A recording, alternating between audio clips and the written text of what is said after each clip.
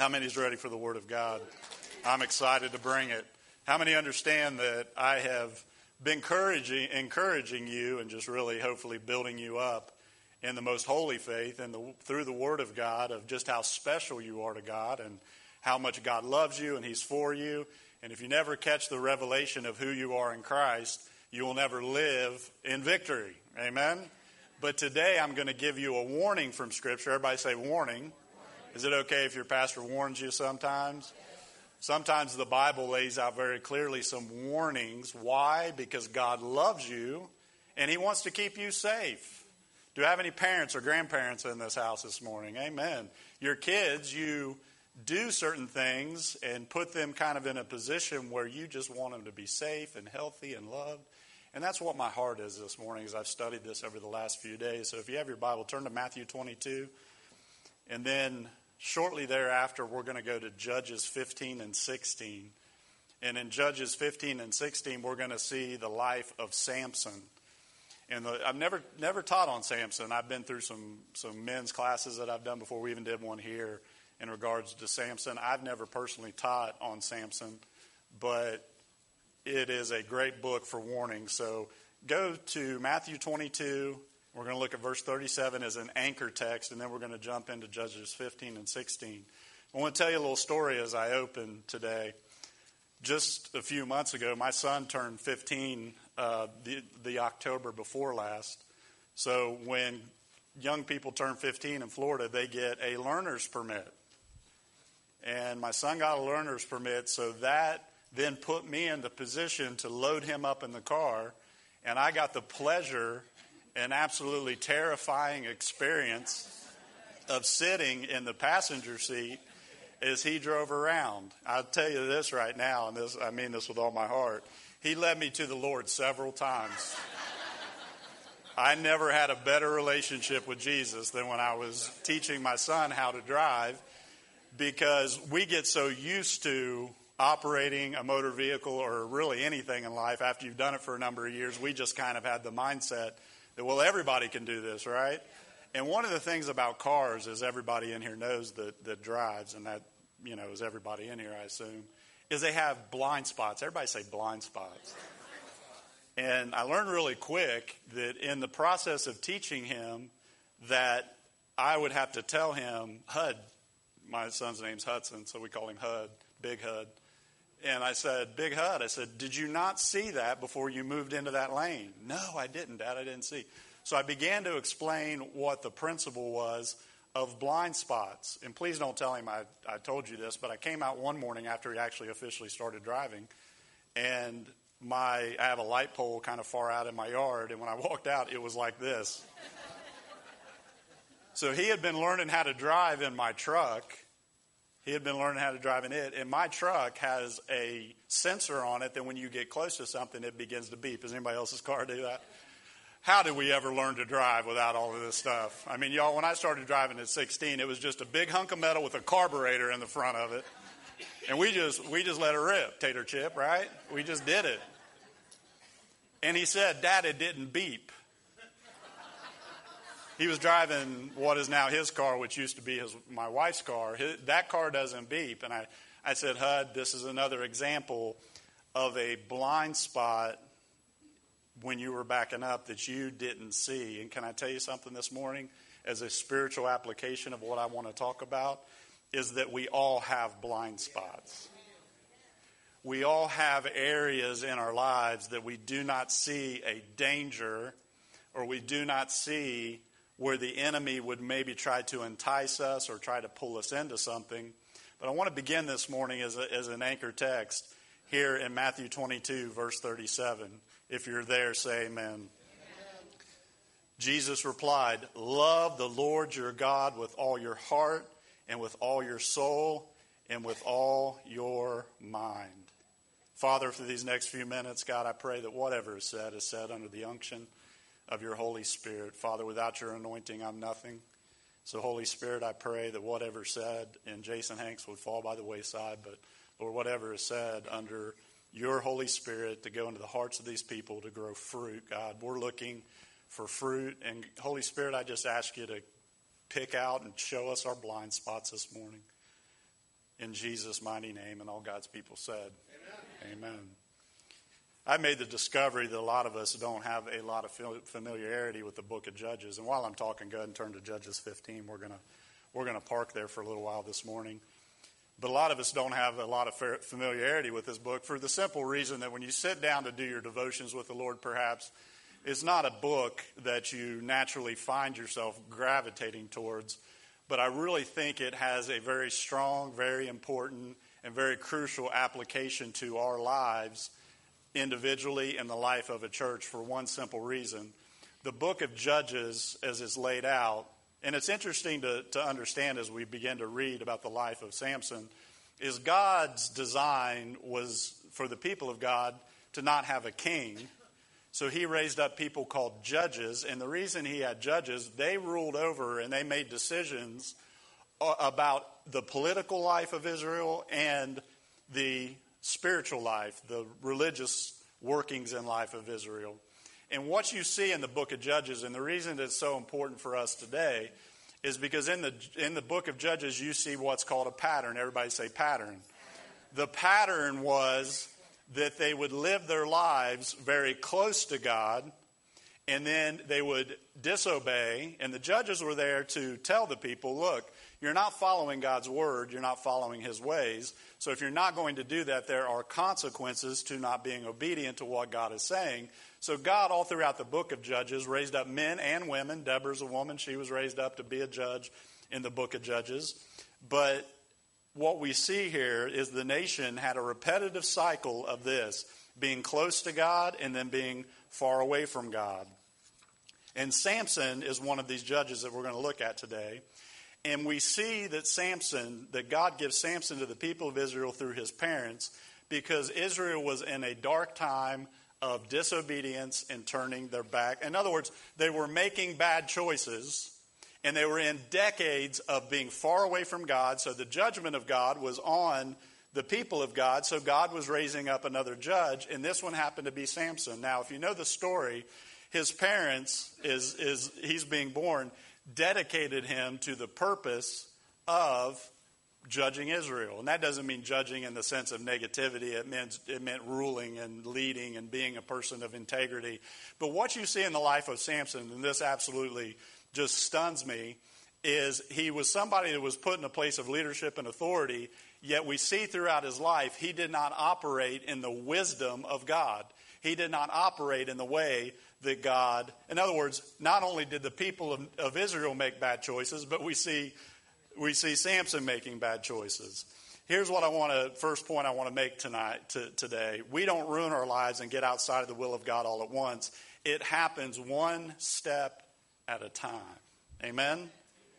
And we discover about Samson real quick, he was a judge without good judgment. So, for 20 years, as we pick up here in the scripture we're about to read in Judges 15 and 16, we see a period of 20 years that the people of God have been in this cycle of being close to God and being far away from God, being close to God and being far away from God. So in relation to the scripture that I just read, everybody say heart. The first and greatest commandment is that we would love the Lord our God with all of our heart, soul, strength, and mind. Would everybody agree with that? So my question this morning is, how can a person who is given the highest position in the land, a position recognized for good and sound judgment, how is it that his life can end in a place of defeat and end in a place of shame? And today I just want to look at his life and give you a few warnings about his life that will help us. Again, love the Lord your God with all your heart and with all your soul and with all your mind. And I want you to notice the terminology right there. Notice this. Jesus is saying clearly, if you are going to have a meaningful connection with God, the first thing that you have to give heed to is the fact that he is looking for you to devote all of your heart to him. I'll say it again. If you are going to have a meaningful relationship and a meaningful connection with God, it's important to understand that God isn't looking. So that brings me to my first and best question. How much of your heart does God have? Does he have half? Does he have 3/4? Does he have just a small part of your heart? Because one thing I learned by looking at the whole value of Scripture and the whole thing from front to back, God is a God that does not do anything halfway himself. So God is either all in or he's all out. God is either completely and totally we devote ourselves to him and give him all of our heart, because what happens to any of us is we simply say, God, we say, God, our doctrine, and this isn't doctrinally incorrect, but I think it shows us where maybe we are as a church as a whole, especially in the United States of America, is we say this, and this isn't wrong because I do this almost every service. We want you to invite Jesus into your heart, right? And that is great. That is exactly what we're looking for you to do. But can I take it a step further this morning? And instead of just necessarily saying, Jesus, we want you to come into our heart, can we go a step further and say, Jesus, I want to give you all of my heart? Because a divided heart, as we'll look at this morning, is what I believe Samson was struggling with.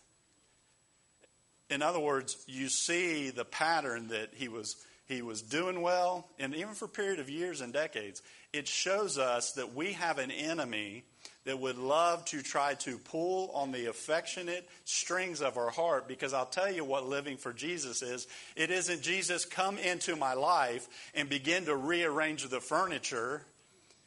It's Jesus come into my life and my heart, and I give you everything that I am. And when you give him everything that you are, can I assure you that God will give you everything that he is? Because when he comes in and takes up residence, what have you become? You have become a new creation in Christ Jesus. The old things have passed away, and behold, all things have become new. If that's the life that you desire, if that's the life that you're looking for, can I tell you a key in getting there isn't to go halfway in with God, it's to go all the way in with God. And this morning I just want to point out some warnings in Scripture, very important for us to understand and know that God warns us, God shows us at times, hey, get this part right. Again, it's like the story I began with. We all have blind spots. We all have areas where, especially if you're driving down a road like the Turnpike, the pay toll road down to Tampa. I mean, you have death coming at you at usually 90 miles per hour somewhere. And if that comes up in a blind spot, you can make a move. And the importance of what I'm talking to you about today is that the world and times that we're living in, church, we don't need divided hearts. We don't need hearts that are somehow focused on this over here when God's calling us to give him completely our heart. God is not looking into your life and says, I want to casually rearrange the furniture. God is asking, will you give me your heart? And what we see in Samson is, God, I'll invite you in to get me out of this mess. But he never reaches a place of giving God his heart. Now, I'll confess to you this morning, I have been the type of Christian at different times in my life when I'll cry out to God, God, get me out of this mess, but really I'm reserving areas of my heart. Is anybody with me this morning? God, get me out of this. So here's my self-evaluating question for all of us. If we were to try and measure how much of our heart God actually owns, what would our response be? If we were to evaluate how much of our heart God actually owns, what would our response be? Would it be a wholehearted God, you have it all? Or God, you have half? Here's the beauty of what I'm saying, and really not only the beauty, but also the warning of what I'm saying this morning, is we could all say God has all of our heart. And really, truly, in the deepest part of us, we know that we haven't surrendered everything to him.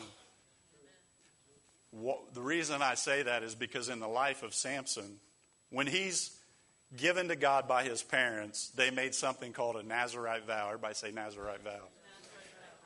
The Nazirite vow was simply this. No razor would ever cut his head. He wouldn't drink wine. He wouldn't do these things. In other words, when he was born, he was completely dedicated to God. And if you were to look at him from an outward appearance, he looked like he was following the vow that his parents made and passed down to him. but inwardly there was something of his heart that he had completely surrendered to God, because what we see as we jump into Judges 15 and 16 is that he would get himself into a place, and very important to remember, he was getting himself into this trouble. We discount and misunderstand the circumstances and consequences that we find ourselves in, or the majority of the time are doing. I knew this wouldn't be a very popular sermon this morning, but it's the truth. So we try to keep these areas of our life. Outwardly, we look great. Outwardly, we look like Samson. Outwardly, we've got the hair. I mean, if I'd have known to have spiritual power, I needed to grow was my hair, you'd see it. Leah said one of the most awful things she said to me the other day. Do you guys want to hear it? I wasn't planning on saying this. I was in the kitchen and I was fixing something. She had been gone with my daughter and had come back in. It was late in the evening. It was probably 8, 9 o'clock. And I was so excited what she said because I thought she was telling me that I had lost weight. So I'm like, oh, she walks in. She says, it's so light. You've gotten so much lighter. And I said, baby, and I think I was eating a cookie at the time. So I'm like, oh, thank you so much. And I did. I said, yeah, I've been really trying to lose a fit. She said, no, your hair. It has gotten so, am I telling the truth? She's like, your hair. And then my daughter kicks in. Oh, my goodness, I think you've lost even more. And I'm like, oh. I had to guard my heart in that moment. I had to guard it. So what's the reason God wants our heart? If I'm presenting to you today as an intro and an introduction of what I want to talk about, that we have blind spots, that teaching my son, as you drive down the road, and a spiritual application is simply, as we go through life, we all need to be cognizant that there are blind spots where the enemy is hiding. There were blind spots in Samson's life where the enemy was hiding, and God gave him space for grace. Aren't you glad God is a gracious God?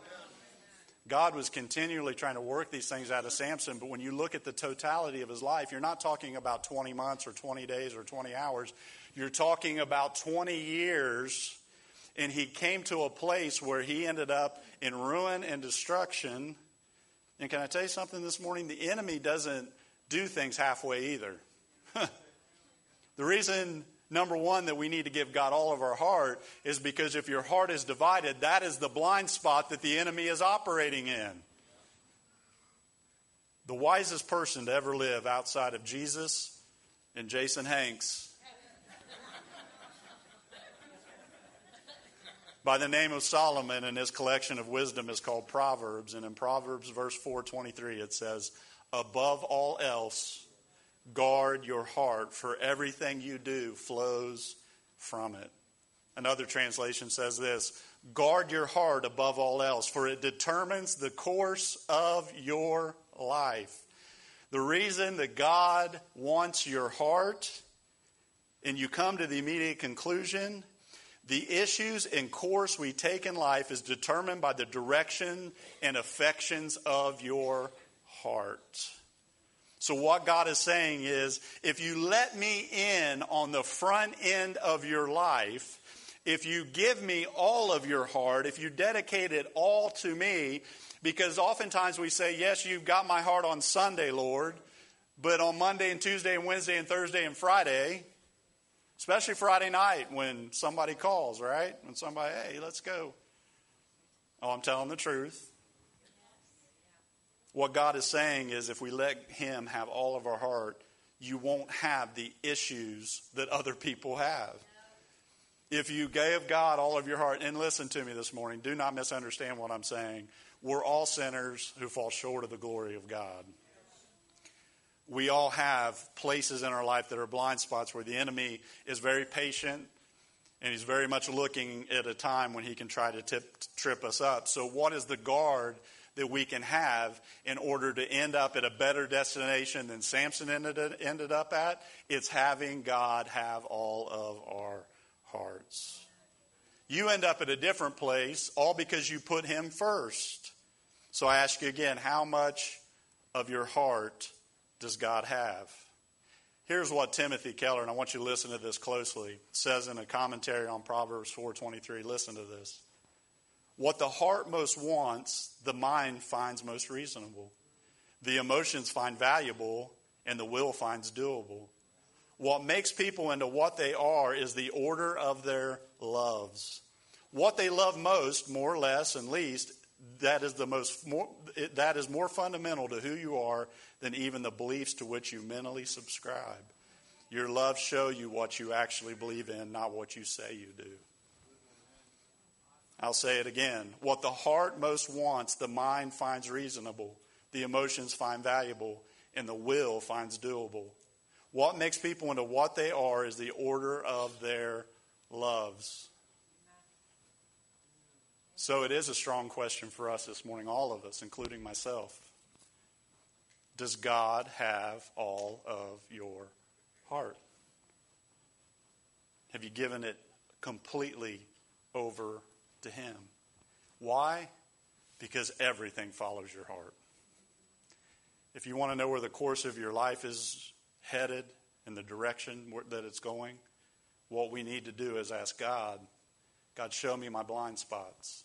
God, show me what's going on in my heart. So what you see with Samson is he was never willing to let God conquer his heart. He was never willing. He would get into a place where he'd need God and need His power and need Him to come through, and he'd cry out to God, and God was so gracious and so loving and so dedicated and so patient with changing Samson that we see God come through. But can I tell you not how, in a lot of ways, not to get into the position and place where you have to scream and cry and God help me, God help me, God help me, is just put God first in the beginning with all of your heart, and all the issues of life will come out in a way that is pleasing to God and beneficial for you. So look at Judges 15. We're going to start in verses 19 and 20, and then we're going to jump into chapter 16 to finish up this morning. Judges 15, 19 through 20. Then God opened up the hollow place in Lehi, and water came out of it. When Samson drank, his strength returned, and he revived. So the spring was called En Hakor, and it is still there in Lehi. Samson led Israel for 20 years in the days of the Philippines. So look back up this way, and don't read all of the rest of Judges 15 on me. So I see your guys' heads down. I know you're continuing reading. Just listen to me for just a second. What this is laying out is right there at the end. For 20 years, listen to me, for 20 years, he is on the right track. For 20 years, he looks to put his problems behind him. But can I just be really real with you this morning? What we see here at the end of his life is he ignored and he covered up. And can I tell you something this morning? Anytime we ignore and we cover something up, God knows it's there. The enemy sees by your actions what is there. And he's in a blind spot. And can I remind you this morning, as a way of warning, he wants to kill, steal, and destroy. In other words, he is not a kitty cat. I don't like cats, by the way. He says he's a roaring lion. What does that mean? He's not out to just scratch you. He's out to devour. You say, man, I'm so glad I came on this Sunday morning. You will be. Because if you get to the place of full surrender with God, your life's going to be radically changed. Radically. That's what your pastor wants. That's what God wants. And God wants for you, and your pastor wants to see you safe. So he went from this scripture to where we're going to jump next, to his eyes gouged out and a laughingstock. So my question simply was, how do you go from this to this?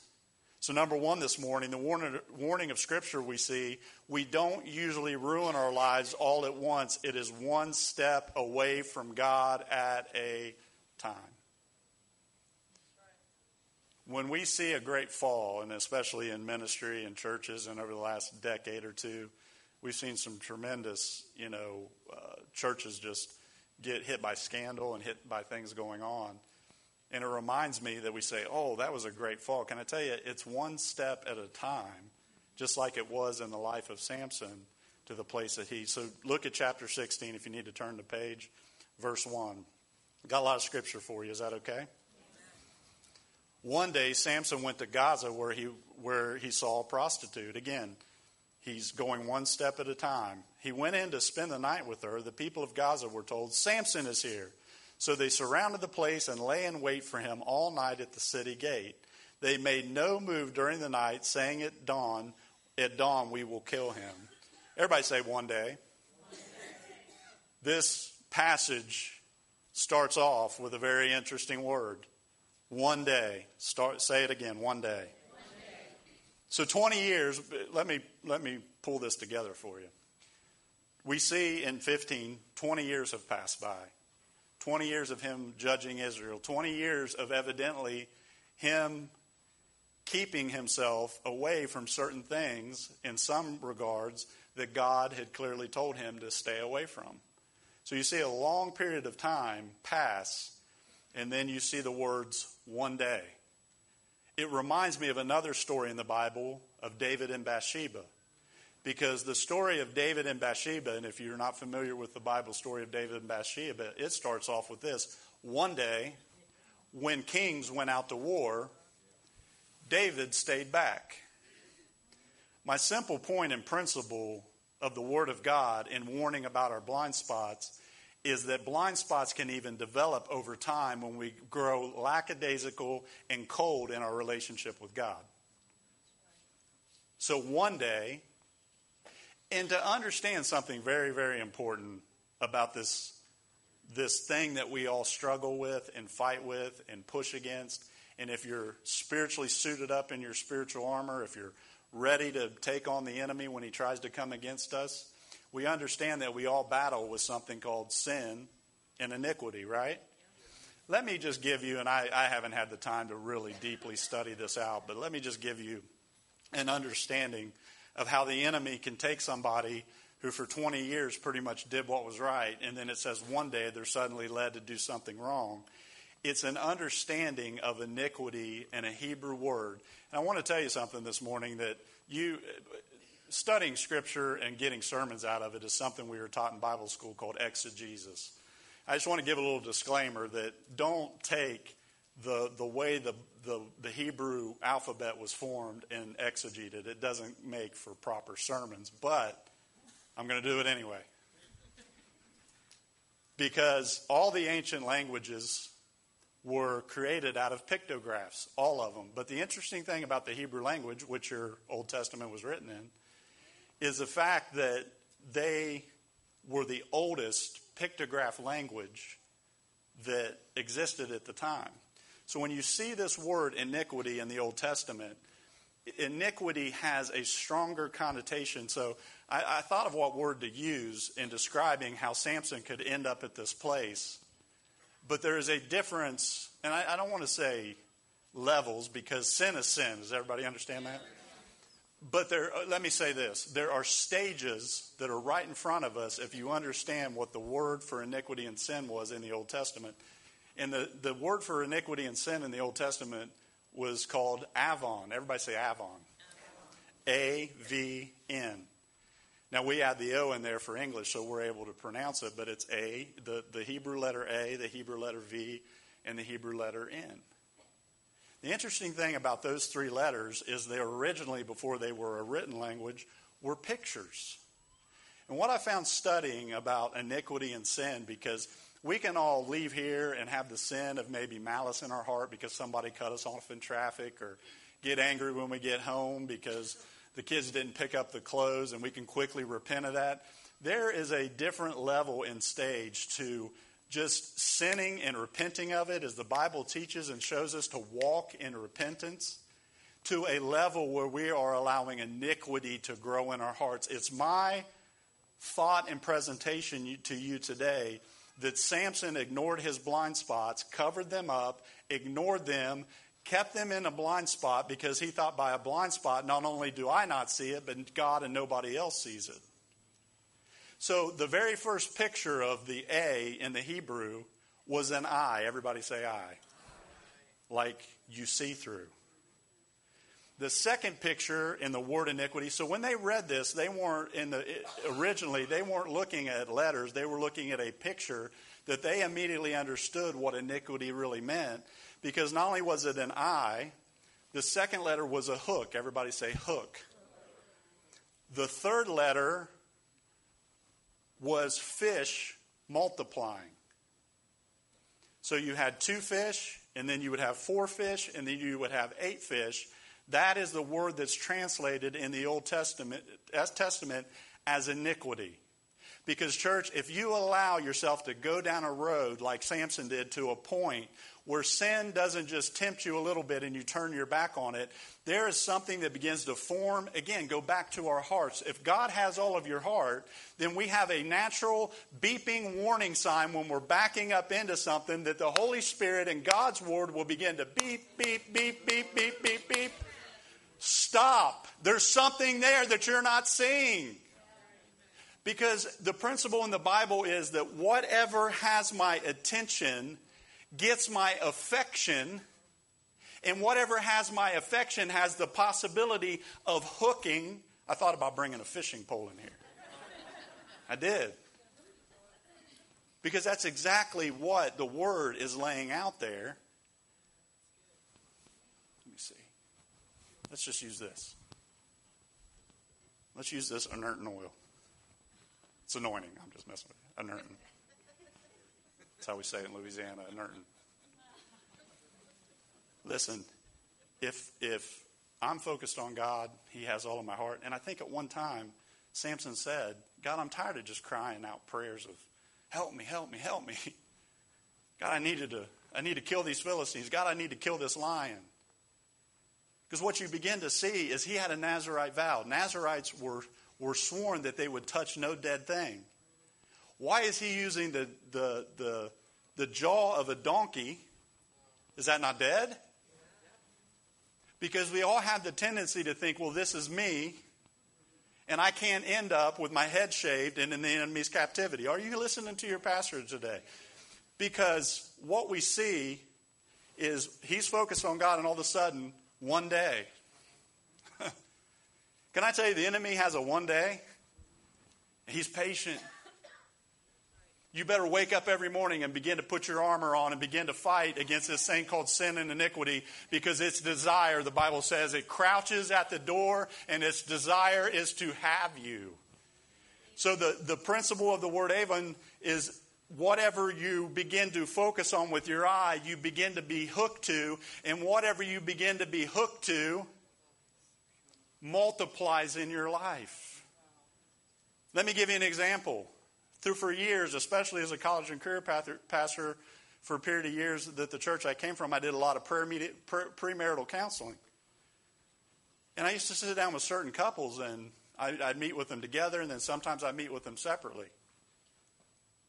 And when I'd meet with them, it was all about what their eye was hooked to, because what their eye was hooked to was all the good. Come on, somebody. And I'd tell certain ones of them, do you not see that about him or her? No, I don't see it. And then 4 months later, they're in my office. She's an awful person. I'm like, yes, she was a drama queen before you married her. Are you surprised that she is now? Or, men, I'll give you a good example this morning. Have you ever walked on a car lot? Oh, come on. The 4-cylinder is better on gas than the 8. But that's an 8-cylinder. Oh. Listen, I've sat in cars, and it's like a spirit of stupid just comes and sits down. He just comes and hugs me. And the worst part of it, in 2 instances in my life, oh, I regret this. And you say, why 2? Because I'm as dumb as Samson. I bought something without telling my wife about it. Because I thought pulling in the driveway, she would be excited. Can I tell you, church, she was not excited. What is that? It's a V8. Yeah. What happened? My eye got hooked to it, And what your eye gets hooked to multiplies in your life. It's the principle of iniquity, and it's a level of sin. What we're looking at here in Samson's life is he covered things and never really allowed, simply put, God didn't have all of his heart. So guard your heart, for out of it flow all the issues of your life. And if you give God your heart, there will be a guard on it. And what I want everybody in this room to do, including myself, God help me, is to stay so close to Jesus and so focused on him that other things don't begin to get my attention over here. Because what gets your attention with your eye, you could eventually become hooked to. Can I tell you? The same principle in the spirit for the negative works in the spirit for the positive. If you keep your eyes firmly fixed on Jesus, the author and finisher of your faith, it's going to save you from danger. It's going to save you from difficulty. I'll go back to the marriage illustration. There's so many young people that I talk to, and one of the first questions I'd ask them, I'd say, what's your parents think of them? Well, and I tell them, I say, if you've got to dig for the gold, it ain't there, honey. Are you listening to me? Because I was trying to, just exactly what I'm doing today, is we can save ourselves a whole lot of heartache, because nobody wakes up in the morning like Samson and says, I think I want to lose all my spiritual power, be a pariah in my own nation, have my leadership stripped away, and be in the Philistine temple. The Philistines are just a spiritual example of the enemies of God, right? That's what it is. It's laid out there showing that the Philistines never stopped in 20 years having their eyes on Samson to try to drag him into something. And here's the thing about the enemy. They knew, and the enemy knows what your eye gets hooked to. But when God has all of your heart, he'll begin to take those hooks out of our heart. He begins to put up a guard over us. Amen? What your eye hooks to will absolutely multiply. What you focus on. What does the Bible say? The Bible says a man sins when he's drawn away by his own desires. That's my question today. What is your utmost desire? Where are your affections laid? Because for all of us, if our affections begin to get on anything else, we walk into a place of danger. Look back at the most difficult, heartbreaking verse in this passage, where Samson has put himself in the lap of the enemy. And as you read through Judges 16, it's obvious as Delilah, as a type of the enemy, she keeps coming back to, when you read Judges 16, and I encourage you to do it for the sake of time, we won't. But what we see right here is that she continually asks a question. What she's trying to do is find out the source of his power. What is a real source of your power? And she'd often make, why won't you tell me? In other words, what I see in there directly is, why won't you give me your heart? The enemy is after your heart. The enemy is after your affection. The enemy is after what you focus on, because he knows it has the potential to hook you. As Samson finally gives in and gives up and gives Delilah the source of his power. But notice this, his hair wasn't the power. The Holy Spirit was the source of his power. Church, can I just stop there and say we need the Holy Spirit and his presence and his power like we have never needed it before. Look at the world around you. Listen, and I saw a little funny meme, and I know 90% of you have seen it too. It's like, do I need the Holy Spirit to go out into the world? You need Holy Spirit to go to Walmart. You been in Walmart lately? So look at verse 20 here in chapter 16. And as I read this, here's my point. God help us. I feel the weight of the Holy Spirit right now as I say this.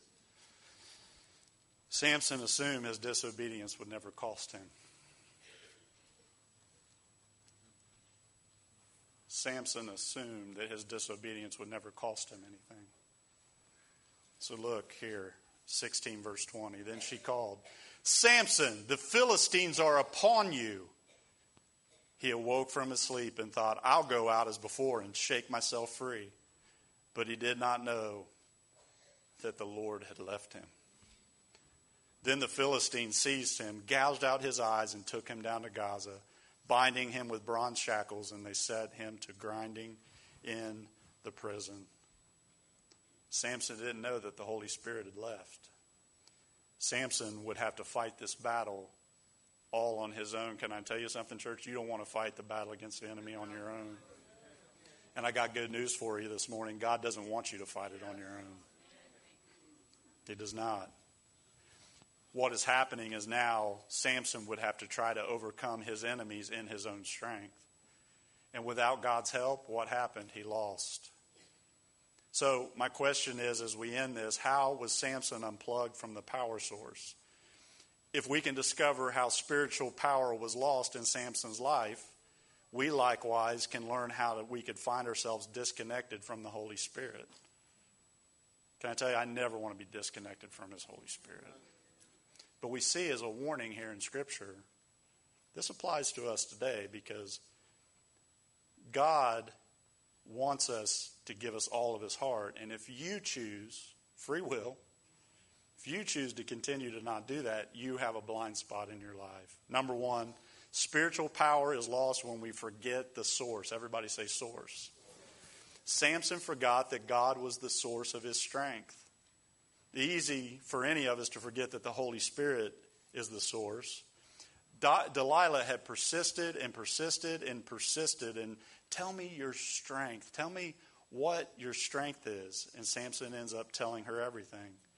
It wasn't his hair. Samson's hair was not the source of his great strength. God was his source. If you forget that God is the source and the strength and the protector and the one in your life that is keeping you and showing you blind spots, it's one of the first things that Samson did was forget where his real source is. Samson, like Delilah and the Philistines, looked for an external source or reason for Samson's strength. We too look at appearances, don't we? Do we not look at appearances? God does not look at outward appearance. The strength of His power was not in His appearance like He said. It's my opinion in reading this, and this is kind of scary. It's my opinion in reading this that when they shaved his head was not when he lost his connection to God's power source. I think he had lost it a long time before. And listen, when he needed God, parents in here, listen to me. You're going to come up against circumstances and situations in the lives of your kids growing up in the world today that is in front of us. You're going to need to tap into some power. It's not, well, I hope this goes well. Listen to me, people of God. You have an authority from the Holy Spirit. You have the living God. Samson was anointed and empowered by the Holy Spirit. It wasn't his hair. It wasn't any of these outward things. It was his inner life. My point is that everything can look good from the outside, but what God's asking this morning is what is going on in your heart. Because it's what's going on in your heart is going to show what is happening later on in your life. Number two, spiritual power is lost through ungodly relationships. Someone rightly said, show me your friends and I'll show you your future. The Bible says, blessed is the man who does not walk in the counsel of the wicked or stand in the way of sinners or sit in the seat of mockers. Simply put, we see in Samson's life he continued, and can I just say a quick caveat to what I'm teaching and saying here? We are supposed to be those who love people in the world more than anybody else. But what we've done in the church is we've seen how close we can get to the world and act like them, but still win them. And guess what, church? It's not working.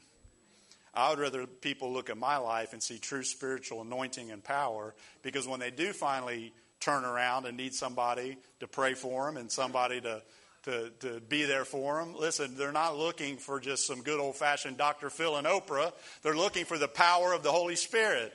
Because Dr. Phil and Oprah have messed this country up. Because it's all about this, and what God is saying is all about this. And when you give God your whole heart, you have something that is inside of you that's saying, hey, I love you, and I appreciate your friendship, and I appreciate, this happened to me, as you guys know, as my testimony. I came out of a lifestyle that was immoral.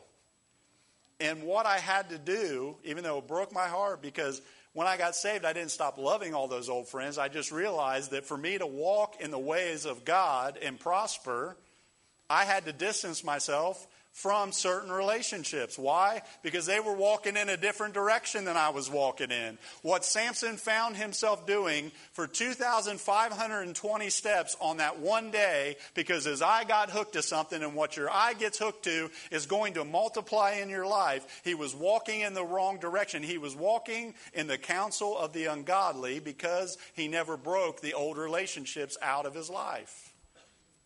Or better yet, lust. Lust will make you stupid. You might say, I don't like pastors. Sin will make you stupid. It absolutely will. Again, nobody wakes up one day and says, man, I've got a good life. My kids appreciate me and my wife loves me. Let me just go blow it all up. Nobody says that. That's why it doesn't happen one big blow up at a time. It happens step by step by step by step. And one of the steps some of you have been starting to take, maybe perhaps away from God's will and what God wants, is just to evaluate who you are spending time with. It's a great evaluation, amen?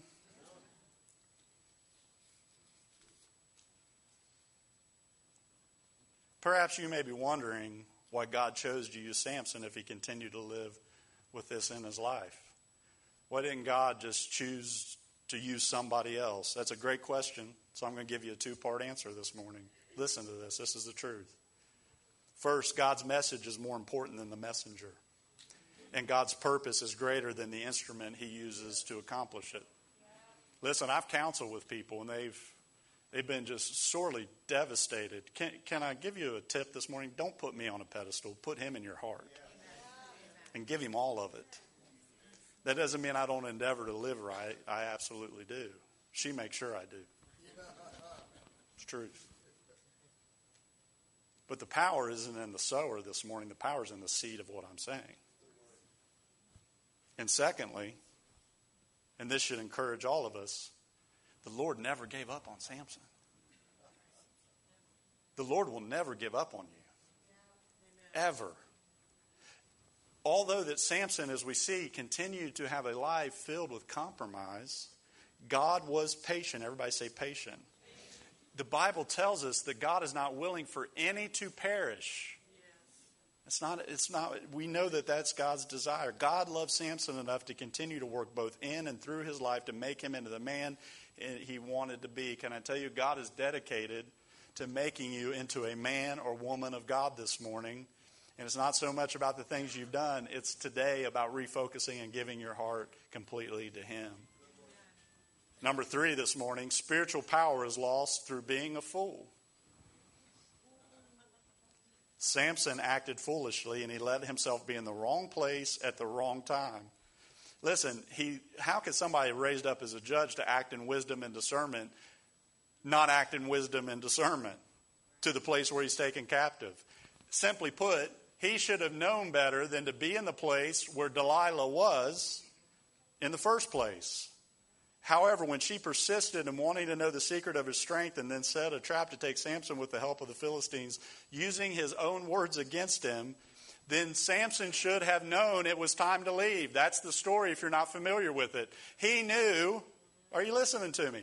He knew that she was trying to get to the secret source of his power, and he should have recognized what was going on and fled from that situation. But can I tell you, the tendency of all of us is not to flee from it, but to play with it. Can I tell you, nobody can take fire, the Bible says, into your bosom without getting burned. This especially applies to relationships. If you're married in here and you're texting with somebody that's not your spouse, you're dumb. The Bible calls you a fool because it's foolish, because we think it's just innocent. We think it's just a little flirting. We think it's just a little lunch date with this person at work. Well, they're really the ones that understand me. Can I tell you what the enemy's doing? He's setting up a Samson moment for you. Or take pornography, for instance. A young person, and this is why my heart is such, especially for our young men. My heart just goes out to them because the world we live in, it's so accessible. Listen to me. The world doesn't tell you that 20 years down the road they will have dysfunctional marriages and relationships because they don't understand what intimacy in God's eyes is all about. The reason I say right here that it makes you a fool is because the devil never tells you what the end of the payoff is and the decisions that you're making.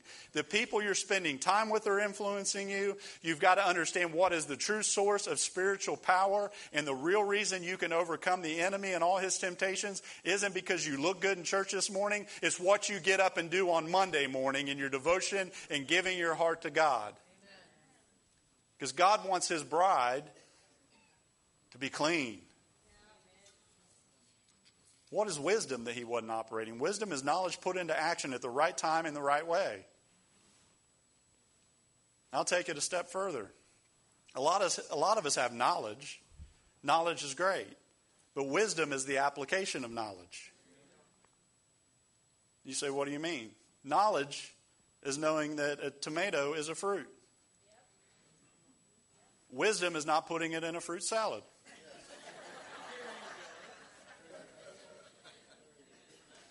God has given us his word in Proverbs to be able to live a successful life. Honestly, if you would just take the book of Proverbs and read it throughout your lifetime, I guarantee you'll end up where God wants you to be because you've guarded your heart. You've given it all to him. Samson kept blind areas because he never allowed God not to just come in and maybe rearrange a few things. Can I tell you something this morning? God's not interested in just rearranging a few things in your life. He came to take over this morning. He came to take it all. And so much of the church is living a lifestyle that is divided, and they're heading towards spiritual disaster. And I just came to tell you this morning, that is not what God wants. So spiritual power is lost through foolishness and a loss of wisdom. Let's ask God for wisdom in order to maintain our spiritual power. Amen? Number one, spiritual power is lost when we forget God is our source. So number one, maintain spiritual power by staying close to God. Is that simple this morning? Stay close to him, and you will maintain your spiritual anointing and authority. Number two, spiritual power is lost through unwholesome relationships. So, maintain spiritual power by developing godly friendships. Simple. Maintain your power by maintaining godly relationships. That's what the church is all about. You might say, I don't like anybody here. Repent of your bad attitude. Here's what I found out about God. He's not going to put you in a church where you agree with everything about everybody anyway. Because he's put you here to grow you. We don't have to agree on everything, but we can agree on this. God wants our hearts. And God wants you to have relationships that build you up, not pull you out. Again, I'll go back to college and career pastor, and Leah can totally understand this statement. Young people that are in here, listen to me. They'd always say they do what's called evangelistic dating. They'd bring a young man or woman to the group, and we'd meet them and talk to them. Most of them were just very good, gracious, just likable people. So I'd talk to them as a pastor and say, well, tell me about them. Tell me, are they a believer? Well, no. So I began to share. You understand, God's word has the power to keep you safe. God's not trying to take anything away from your life. He's trying to add to your life. So I said, well, the advice of Scripture tells us don't be unequally yoked. Well, I believe, and this is what they say, I believe that by dating me, I'm going to pull them up. This could be even in your friendships right now.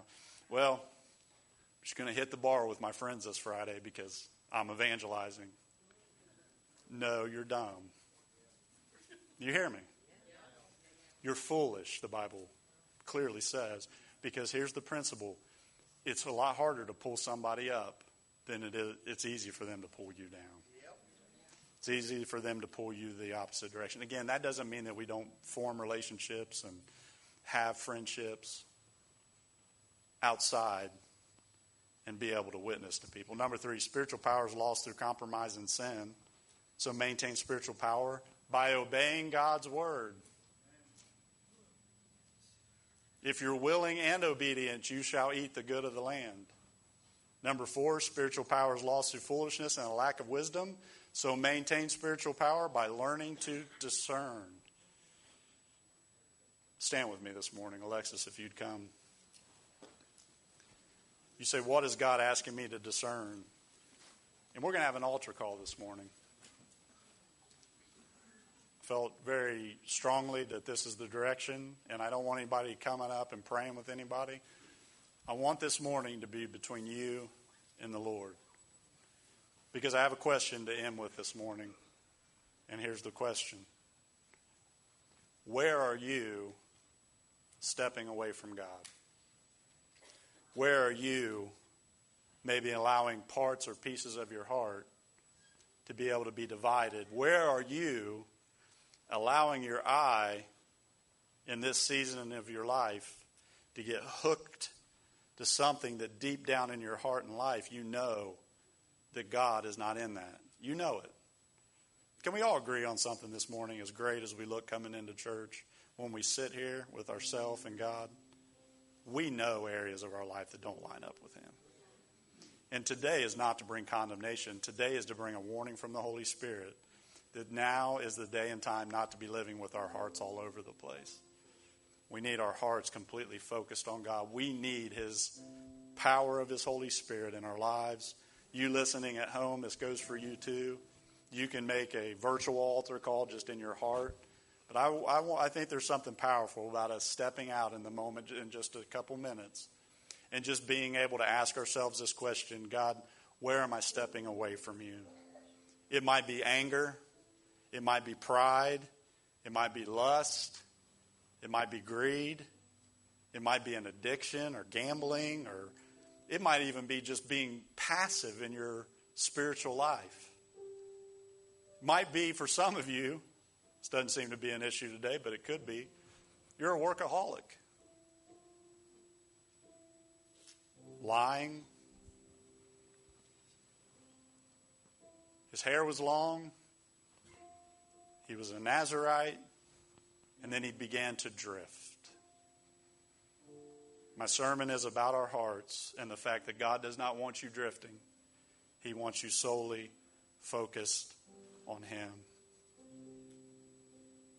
You are only as strong this morning as you are honest. Because I want to encourage you with this last scripture. And hit those lights for me back there and put us back into worship mode. And I'm just going to make this altar call and invite you to come up and be honest with God and say, God, this is an area I'm starting to drift. Verse 22 of the same chapter we were reading. But the hair on his head began to grow again after he had been shaved. Just because he was down didn't mean he was out. And he had the courage to turn around and cry out to God again. Church, the devil loves to make strong people weak, but God loves to make weak people strong.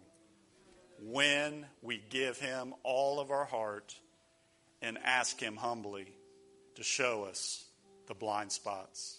Would you join me around this altar just as an acknowledgement that, God, there's some areas in my heart that have been divided. There are some areas in my life that I've allowed myself to get hooked into.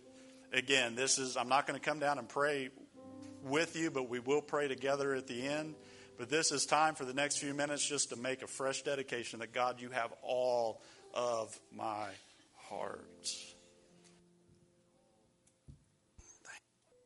The Holy Spirit's moving up here. I know you can sense Him drawing and wooing you. If you've said, Lord, I can deal with this right here. Again, this is an acknowledgement between you and God. It's an acknowledgement that your heart has just kind of gotten drifted away. And today is just one of those promptings from the Holy Spirit to just get refocused back upon Him. So again, I want to leave this open and let you come. Let me invite you to pray this together. Everybody here at this altar, I want to lead you in this. I want you to say this out loud. If you want to join us where you are, but those who acknowledge it, says, God, I want my heart to be completely and totally devoted to you. I want you to pray this. And this isn't out of routine. It's out of what I feel led in my spirit, just to bring us to a place of acknowledgement. I want to encourage you who came up here. God is for you. God is with you. And God loves you so much that He gives you moments like this just to acknowledge, God, I feel myself being hooked into something that I know isn't you. Whatever that represents for you right here at this altar, I want you to know the Scripture says, if we confess our sins, He is faithful and just to forgive us and cleanse us from all unrighteousness. So this is us confessing to God, God, I need your help. I need you to focus me. So pray this with me. Dear Heavenly Father, I came to be honest today and acknowledge to you my heart is divided. My heart begins to be focused on things that it shouldn't be, Lord. So I ask you today to strengthen my heart, to give me vision, to see only you, focus on only you. Lord, I ask that you guard my heart, protect my heart, show me my blind spots, and help me today to be strengthened against the enemy and against his attack, his temptation, and the things he would pull on me to do.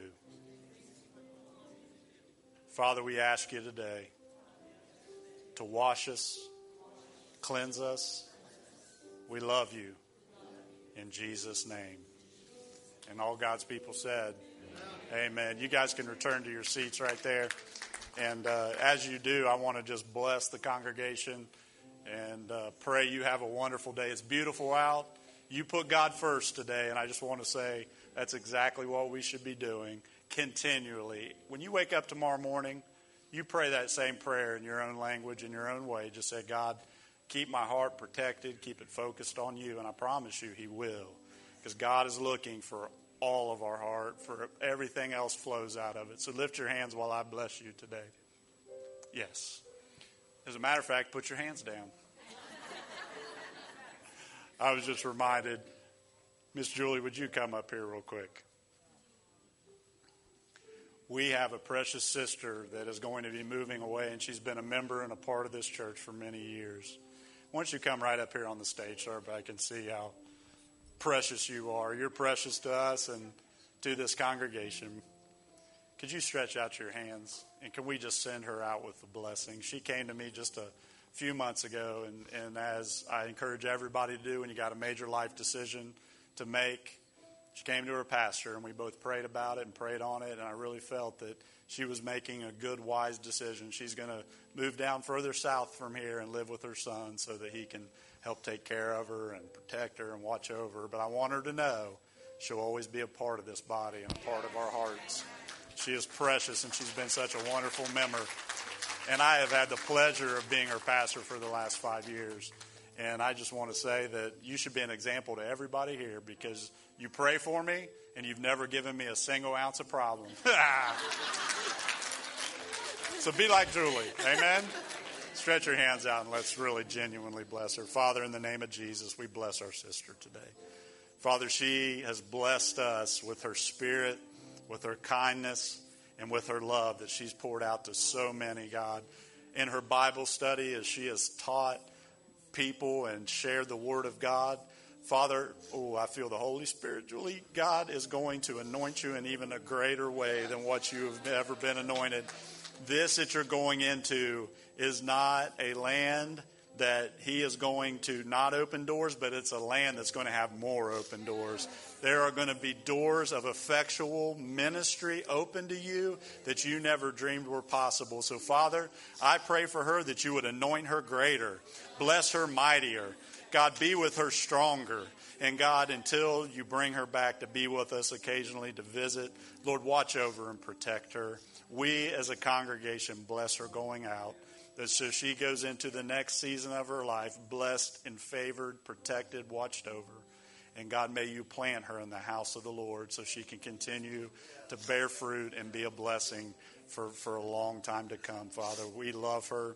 And God, we bless her today in Jesus' name. Amen and amen. Why don't you put your hands together and thank God for her today.